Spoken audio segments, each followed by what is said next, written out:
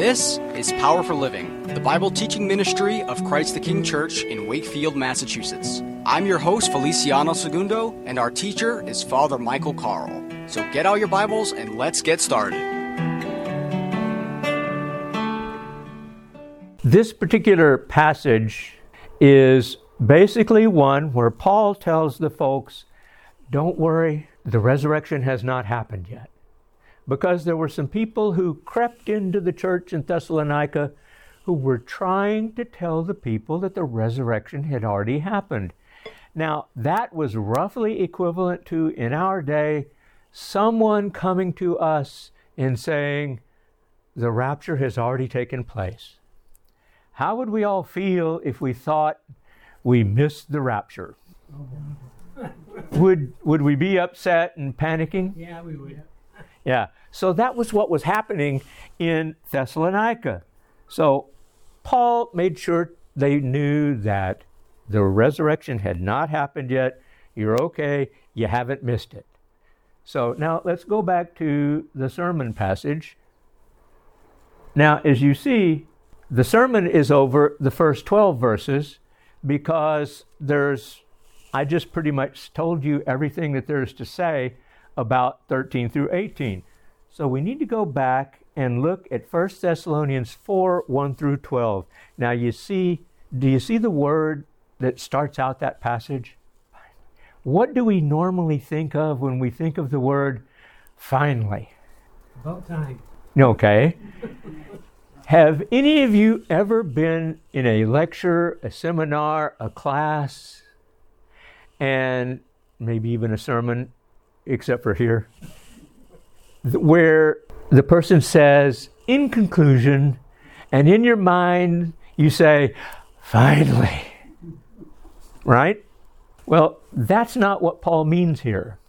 What Paul means here is he's already given them the cheerleader stuff. You know, boy, you guys are great. You're loving your neighbors. People are around the area and all through Macedonia and Greece are hearing about how awesome the Thessalonian church is. So he's done with that part. Now he says, finally. And what he means here is he's getting ready to talk about the meat of what he wants to tell them. And this is important because he starts out saying, finally then, brethren, we urge and exhort in the Lord Jesus. So that's what we're going to talk about first. How do you urge and exhort someone? Yeah, you encourage them. You try to lift them up and get them to go, oh yeah, you can do this, you can do this, you can do this. Or you better stop doing that. You know, one of the two things, because if somebody's doing something dumb, you encourage them to stop doing it. And if they're not doing something they're supposed to, you encourage them to do it. And everyone in here has someone like this. Well, either you are a supervisor and you have your subordinates, or you're a teacher and you have the kids in your class, or maybe you just even have a coworker, somebody who you work alongside, and you got to tell them something. You need to let them know that they can do better or something like that. And then you say, you better not do that. And they're likely to tell you, well, who do you think you are, right? Now, everyone has dealt with this at one point or the other. Now, I remember back in the early 80s, I was working as a pizza delivery man. One evening there, we were all getting ready for our shift, and there was like 30 people back there in the delivery department, and we were getting absolutely no phone orders whatsoever. Now, I had this coworker, this guy started saying, well, man, look at the payroll here. We got to get them payroll down. We got to do that. And, the boss who owned the company was like through the door that was adjoining where we were. And I went over and I said, you better cut that out, because if they hear you, they're not going to be impressed by your concern for their payroll. What they're going to think is that you want to go home. Oh, yeah, you got to cut down the payroll. So finally, sure enough, the boss for our department comes in there and says, all right, we have too many people here tonight, so I'm going to start sending people home. Guess what? My buddy was one of the people they sent home. And I said, yeah, I told you, Have you ever been able to be in this comfortable position where you can say, I told you so? And we all like that, don't we? We like to be able to say, well, I told you, I tried to tell you, and you didn't pay any attention.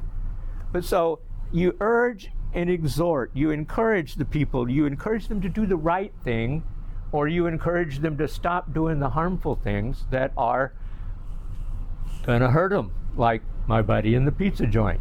So what does he encourage them in? He encourages them in the Lord Jesus. Now, you have that authority. Paul can speak to this because he's doing what he's doing under the authority of Jesus. Now, we have authority figures in our life, don't we? And so if we're engaging in some practice or some project, and we start giving orders, like when I was in the Army a few years later, after the pizza joint, I was assigned to go around and get the numbers for all of the passports in the battalion, because it was a special forces battalion and every one of them needed passports. Now, so I went around and I said, I need that list. And somebody asked me, well, who told you to do that? And I said, well, I'm doing it because the battalion adjutant wants it. So I had my authority for carrying out that project. So have you ever done something or worked on a project where you needed to have and know what your authority to be doing it was? So that's important. And Paul's authority is no doubt absolutely the highest authority you can get. The Lord. Okay? Now, what does he tell them to do? You received from us how you ought to walk and to please God. Please God, okay? So how do we do that? Well, it's sort of like when you were a kid. All of us at one point, I know, were kids. And you wanted to please your parents, right? You wanted to do something to make your mom and your dad happy with you. And so I nailed it down and figured out the perfect thing that would make mom and dad happy with me. And it was so totally radical. I cleaned my room. So they were happy with that, of course. And so I was kind of beaming on the inside because I had the approval of my mom and dad for something I had done. So in our case, as disciples of the Lord, so we know why this is important, we live a life that's pleasing to God. So how do we do that? We do that by obeying God. We do that by living the Christian life, by living as a disciple of Jesus in front of people so profoundly that they notice that we're disciples of Jesus. Not because we're running around and we got our Christian button and we got a Christian bumper sticker on our car and all that other stuff. It's because there's something about us on the inside. Because we've come to Christ, we've gotten close enough to Him so that it just naturally reflects to the people around us. And that's how we live a life pleasing to God. Now, Paul goes on to say, for this is the will of God, your sanctification. So does anybody here know what sanctification means? What's that? Be set apart. That's part of it. And the rest of it is to grow in holiness. Sanctification. Now, this may sound like it's not quite what we're talking about, but there are some people I know who the only exercise they ever get is running their mouth, flying off the handle, and jumping to conclusions. Now, for me, I had the problem with flying off the handle. We know what that means, right? Mm-hmm. Yeah, having a really short fuse. I had such experience at flying off the handle that I got frequent flyer miles. And so those are character traits that are not admirable, right? Well, how that relates to the sanctification is that God wants to help us get rid of those things. And that means a longer fuse. That means being patient with people and finding out what's on their mind, before you jump to a conclusion about that they're messing up or something, you're patient with other people. It's his desire that we be sanctified. Now, Paul goes on to say after that you should abstain from sexual immorality. Why would he caution them about that? And the reason is simply this. Believe it or not, sexual urges are a major part of our human existence. And this doesn't include or necessarily mean doing something overtly sinful like adultery or fornication or whatever. It means having your mind clean too. And there are so many things out there that are designed intentionally by the persons who put them together to get us to start thinking about that stuff. And let me tell you, the internet is a minefield for that. You go to even what you think is a legitimate site, and there are ads along both the left and right columns for pictures that are too risky for public to view, but click on here and you can see them.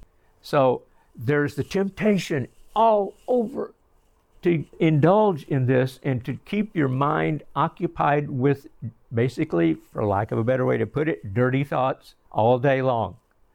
Paul's telling us to get our minds right. Now, the writer in the magazine, I believe it was Burke Parsons, who wrote in the Table Talk magazine a couple of years back, the pressure is on Christians to bow the knee to the culture on sexual matters and to embrace and approve of what God has forbidden.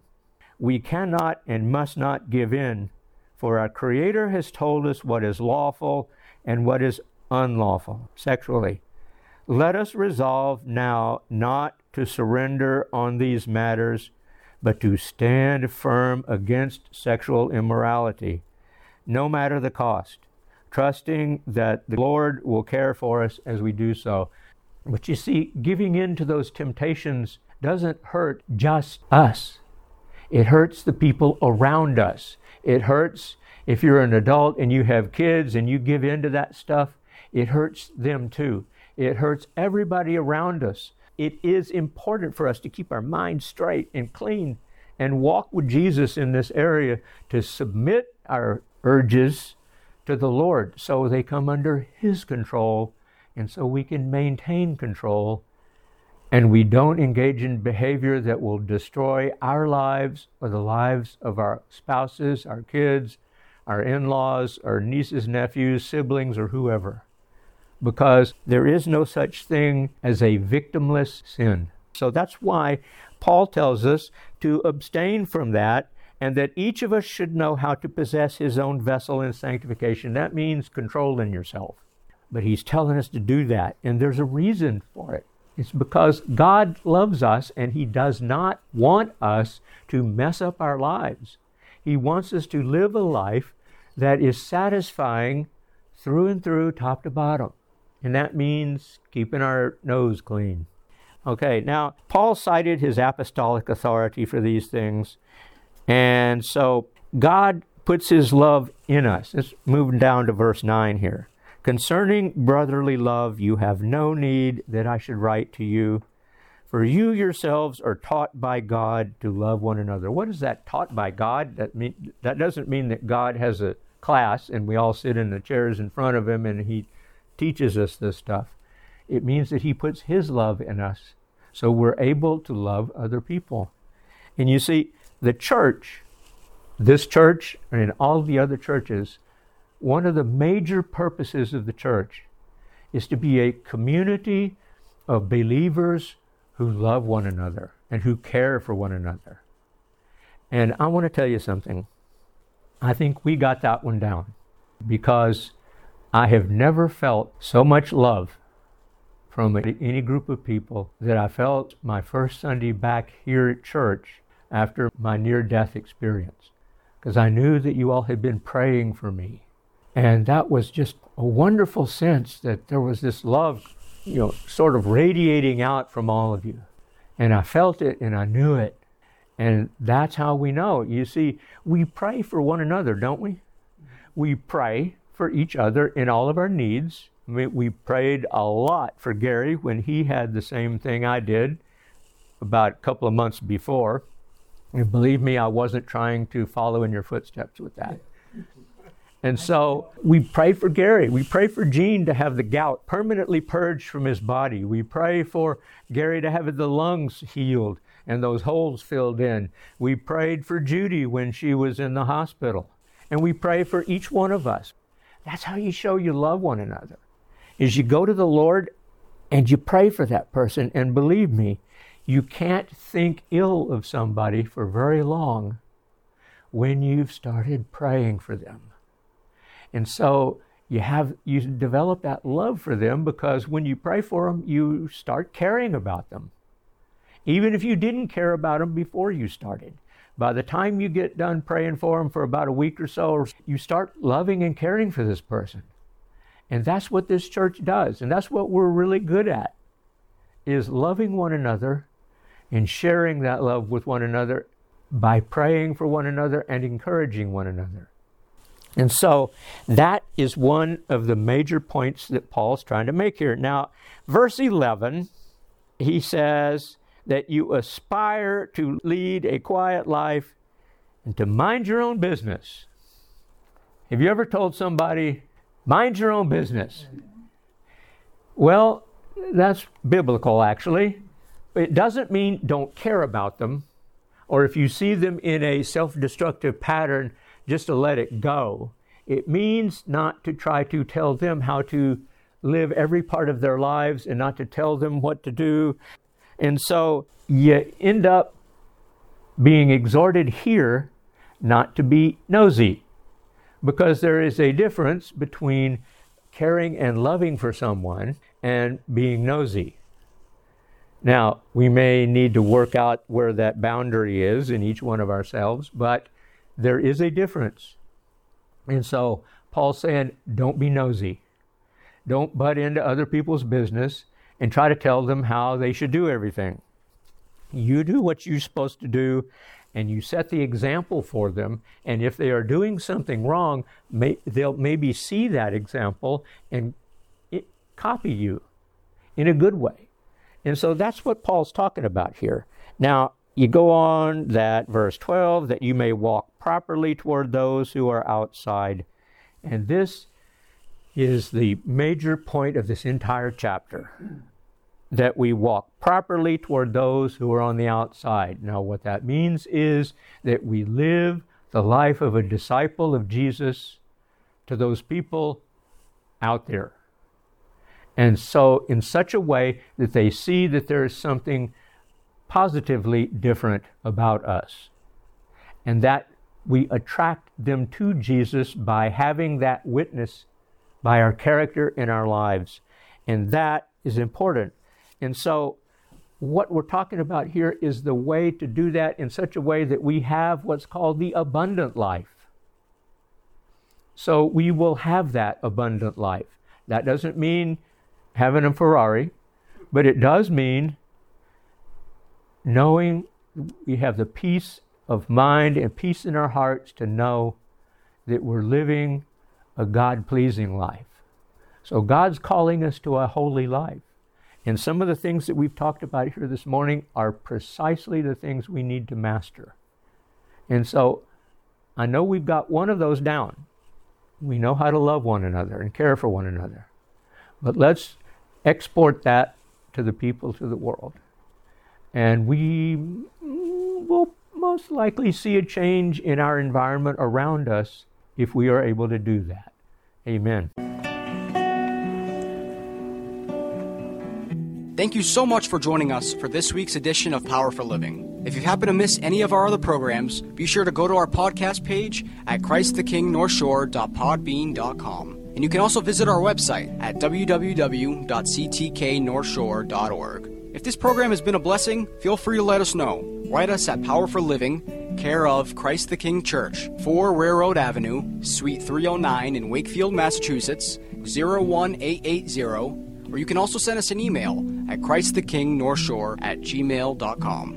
You can be a part of this gospel ministry by becoming a patron of Power for Living. You can find out how by clicking the Become a Patron button at the top of our podcast page. That's it for this week, and until next time, remember that Jesus is your power for living.